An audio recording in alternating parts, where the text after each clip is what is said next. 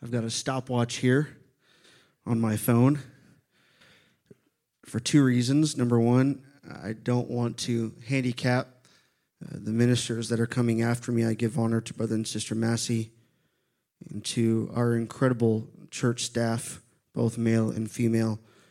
We have great women and men of God that are a part of this church staff, and I honor them. And so I don't want to handicap them, but also I want to be respectful of what my bishop has said, and that is he put a time limit on this, and so I want to be respectful of that. And so thank you, Bishop, for the opportunity to minister this morning. Judges chapter 16, verse number 5. I'll read for time's sake. Let me get this stopwatch going, and then I'll deliver what the Lord has given me for this morning. The scripture says in verse number 5, "And the lords of the Philistines came up unto her," this would be Delilah, "and said unto her, Entice him, and see wherein his great strength lies, and by what means we may prevail against him." This would be Samson, "that we may bind him to afflict him, and we will give you, every one of us, 1,100 pieces of silver." And so for just a few minutes before Bishop prays, I would just like to speak on this subject this morning: protect your relationship. And Bishop, would you please pray over the word this morning? In the name of Jesus, Lord, your word is already anointed. Anoint your male servant to speak the oracles of God to us. God, let our hearts be fertile ground today. Let the word be engrafted in us. Let it produce. Let it prosper where you send it. God, I plead the blood of the Lamb over this congregation, those in person, those by live stream. Lord, you protect us from any distractions, and let the word benefit in our lives today. We ask this in Jesus' name. Amen. Thank you. You may be seated in Jesus' name. And Brother Barlow, my stopwatch is beginning, so like I told you, if it gets 19 minutes and 59 seconds, I'm going to jump off here and call your name. We're going to get going here. But I want to speak on this subject for just a little while this morning and bring out a couple of things. Obviously, we don't have time to cover this entire passage, but many of you may recall towards the beginning or the middle of March when the COVID-19 really became prevalent in all of our lives. I think it was more towards the end of March, and how seemingly overnight our entire world had changed. The way that we did life, everything changed seemingly overnight because of COVID-19. And I will say in the same respect, I believe that it was also an alarm clock for the church. And I don't mean our congregation, because God had already made us a promise through Sister Ruth Jackson, but I mean the called out church. It was an awakening, so to speak, for the people of God, for the church of God, when all of this happened. And it was almost as like there was now an urgency. We saw how quickly our world can change. We saw the climate spiritually begin to change, and we begin to see with our own eyes that just seemingly overnight, a lot of things can change. And I believe it woke a lot of people up, or it should have woke a lot of people up.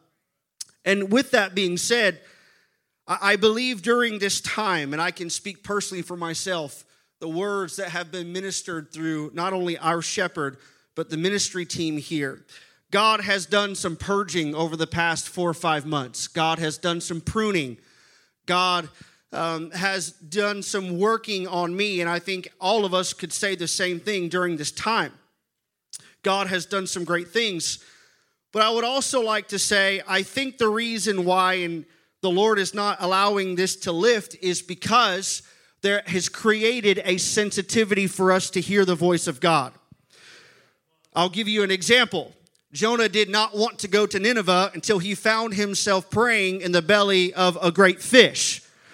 And in that season, all of a sudden, he said, "Now, Lord, I'll turn my ear to what you're saying, and I'll go to Nineveh." And so what I'm saying is that there's been an increase in sensitivity. And so God can use the words that have been ministered, and even the words in this revival, Sister Massey, that are not a typical revival messages. But it's because in this season, there are words that have to be ministered in this season. And I'll say it even further. I don't believe that this season is going to end soon, because I believe there are yet still more words of direction and instruction from this man in this season for this body. And this season cannot end until those words are released into this season for this body, for our benefit. Humanity is resilient. Humanity is adaptable. And even after God has shaken our world, very quickly we can come into a new routine. A new normal can become a new routine for us.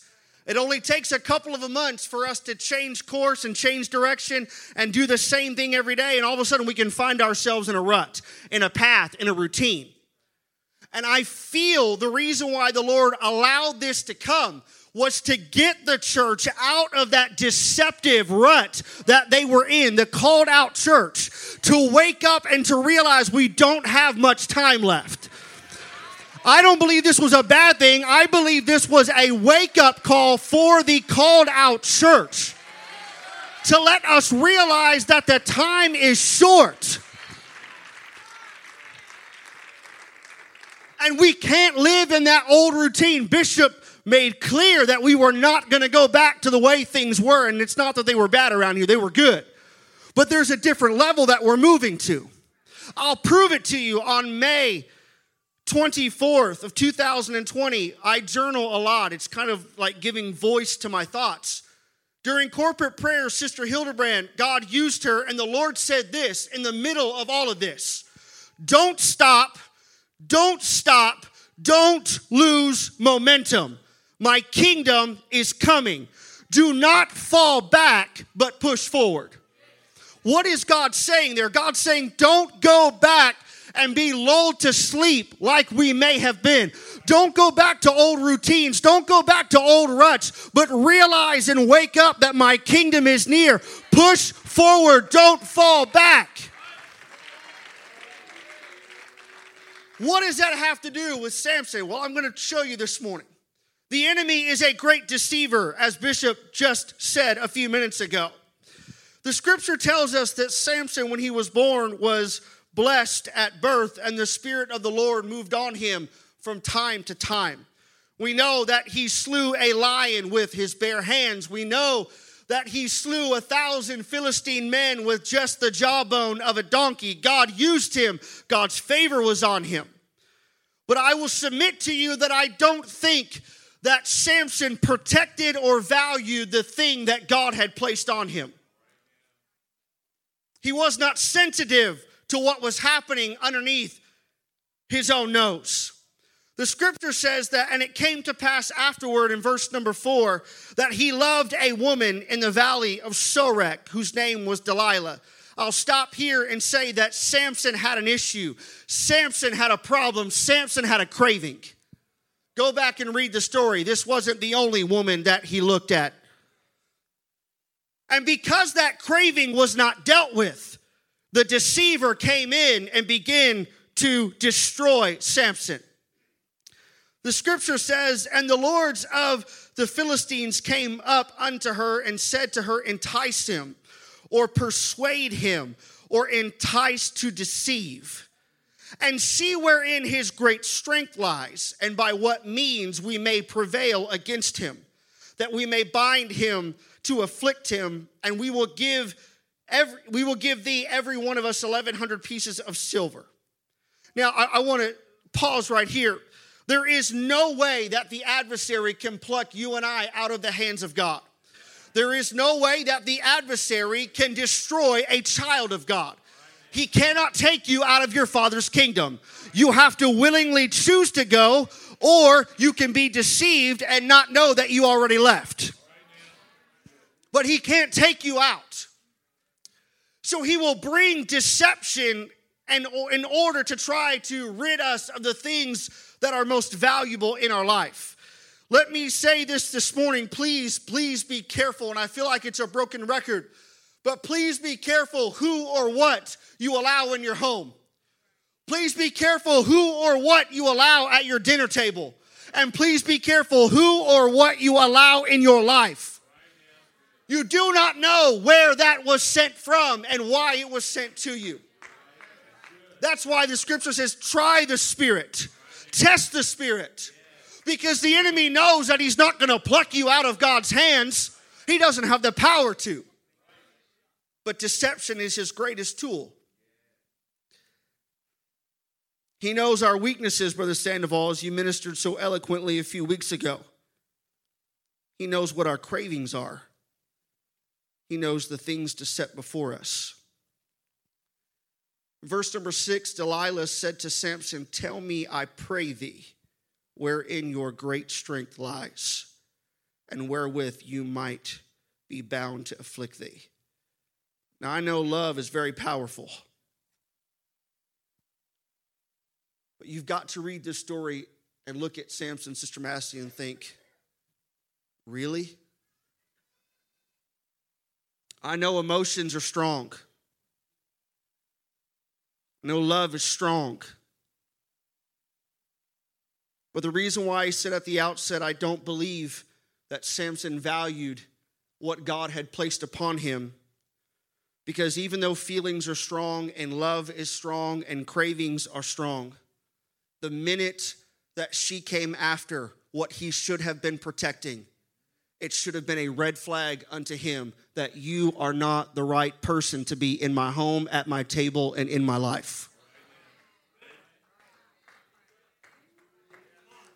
And I will tell you tonight, or today, from personal experience, the minute that something tries to take away value from what you value the most, you better immediately kick that out of your life, from your table, and from your home. Because you don't know the purpose as to why it was sent. He should have recognized this. Why are you after my strength? Why are you after what God does through me? He should have recognized, but he didn't, because the enemy is a great deceiver. We know that 3 times, the scripture tells us, 3 times, that he began to play with Delilah. 3 times mocking her. I don't think he really valued his relationship with God. I don't think he valued what God had placed on his life. Because the scripture tells us in verse 15, and she said unto him, how can you say that I love you when your heart is not with me? You have mocked me these 3 times and has not told me where your great strength lies. And it came to pass that when she pressed him daily with her words and urged him, so his soul was vexed unto death. The enemy, folks, is persistent. The enemy is crafty. That's why he told Eve, did God really say that? This is from the beginning, but yet it's still happening within our own families and individually. This is still happening. God is after our stuff. God is after what is most valuable to us. And we've got to protect our relationship with God. We've got to protect our relationship with our shepherd. We've got to protect the word of God being prevalent in our life. It's not because we know he can come up to our door and snatch us out of our homes. It's because he uses the method of deception, and sometimes we're just unaware. And you and I in this season cannot afford to miss out on what God has for us. So I'll say it again today. Please be careful. There have been 4 messages that have been preached over the last week, and God has tried for us to release some stuff. God has tried for us to cut some stuff off. God has tried for us to move in a different dimension. And again, this morning, I say to you, be careful what you allow in your home. Be careful what you allow at your table. Be careful who you allow or what you allow in your life. I urge you this morning, not because I wanted to preach this, but obedience has to be our responsibility. And he told her all of his heart. Why? He had no idea that the Philistines were behind all of this the entire time. There hath not come a razor upon my head. This is a Nazirite vow. There are 3 distinct requirements for this. I won't speak of it this morning because of time's sake. For I have been a Nazirite unto God from my mother's womb. If I be shaven, then my strength will go from me, and I shall become weak and be like any other man. And when Delilah saw that he had told her all his heart, she sent and called for the lords of the Philistines, saying, Come up this once, for he hath showed me all his heart. Then the lords of the Philistines came up to her and brought the money in their hand. She made him sleep upon her knees, and she called for a man. She caused him to shave off the 7 locks of his head, and she began to afflict him. And his strength went from him. You say, why is it so important that we talk about deception in this hour? This last verse sums it up for us. She said, The Philistines be upon you, Samson. And he awoke out of his sleep and said, I will go out as if it were any other time before, and I will shake myself. And he did not know that the Lord had departed from him.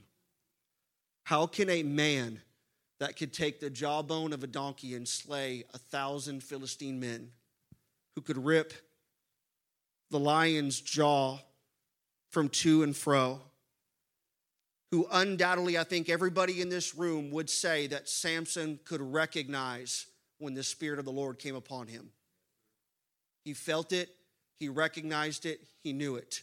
But I would submit to you today, I don't believe that Samson had any value for what God had placed on his life.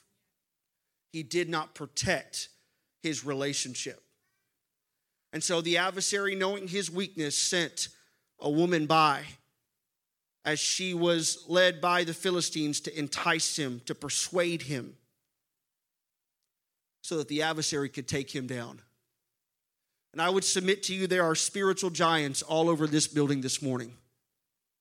And the enemy undoubtedly knows that he does not have the power to outright destroy you. But there are things time and time again that have come. And that is the reason why I'm so thankful during this time that God has pruned in this boy's life. That God has purged in this boy's life. Because sometimes we think things are innocent. And yet we do not recognize that they have been sent to distract and to destroy. I submit to you, I really don't believe that Samson should have ever died. But when you submit to deception, you take a whole nother course of life. As I said earlier, there's only 2 things that can allow you to transfer from one kingdom to the other. That's your choosing, and that's deception. It's you walking away. Brother Barlow, if you would get ready, sir, to come up. I'm coming to a close this morning. I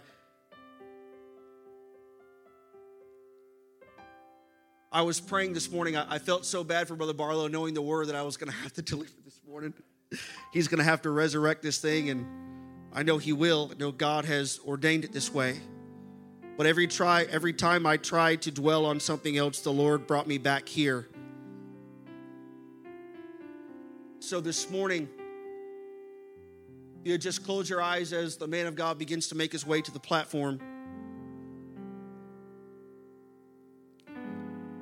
I cannot tell you how crucial it is. The Lord has allowed this season to come in our life.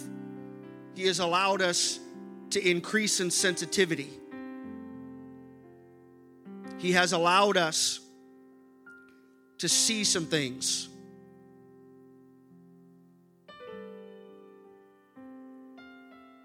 For our benefit. And I would say to you tonight, this morning, I'm already thinking about baby dedications tonight. Be careful who or what you allow in your home. Be careful who or what you allow at your table, and be careful who or what you allow in your life. Test it.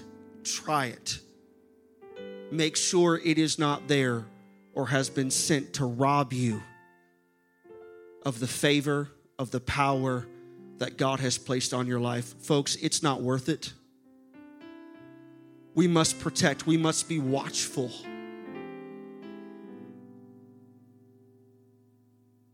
The enemy is a great deceiver, and he will not stop until the Lord returns.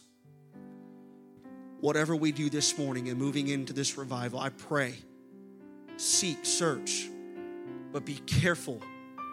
Be careful. Because he wants nothing more than to destroy and to deceive. Try. God will give direction. Amen. Would you stand all over the building this morning? Would you just bow your heads and would you close your eyes and would you just pray for just a few moments as our family pastor comes this morning?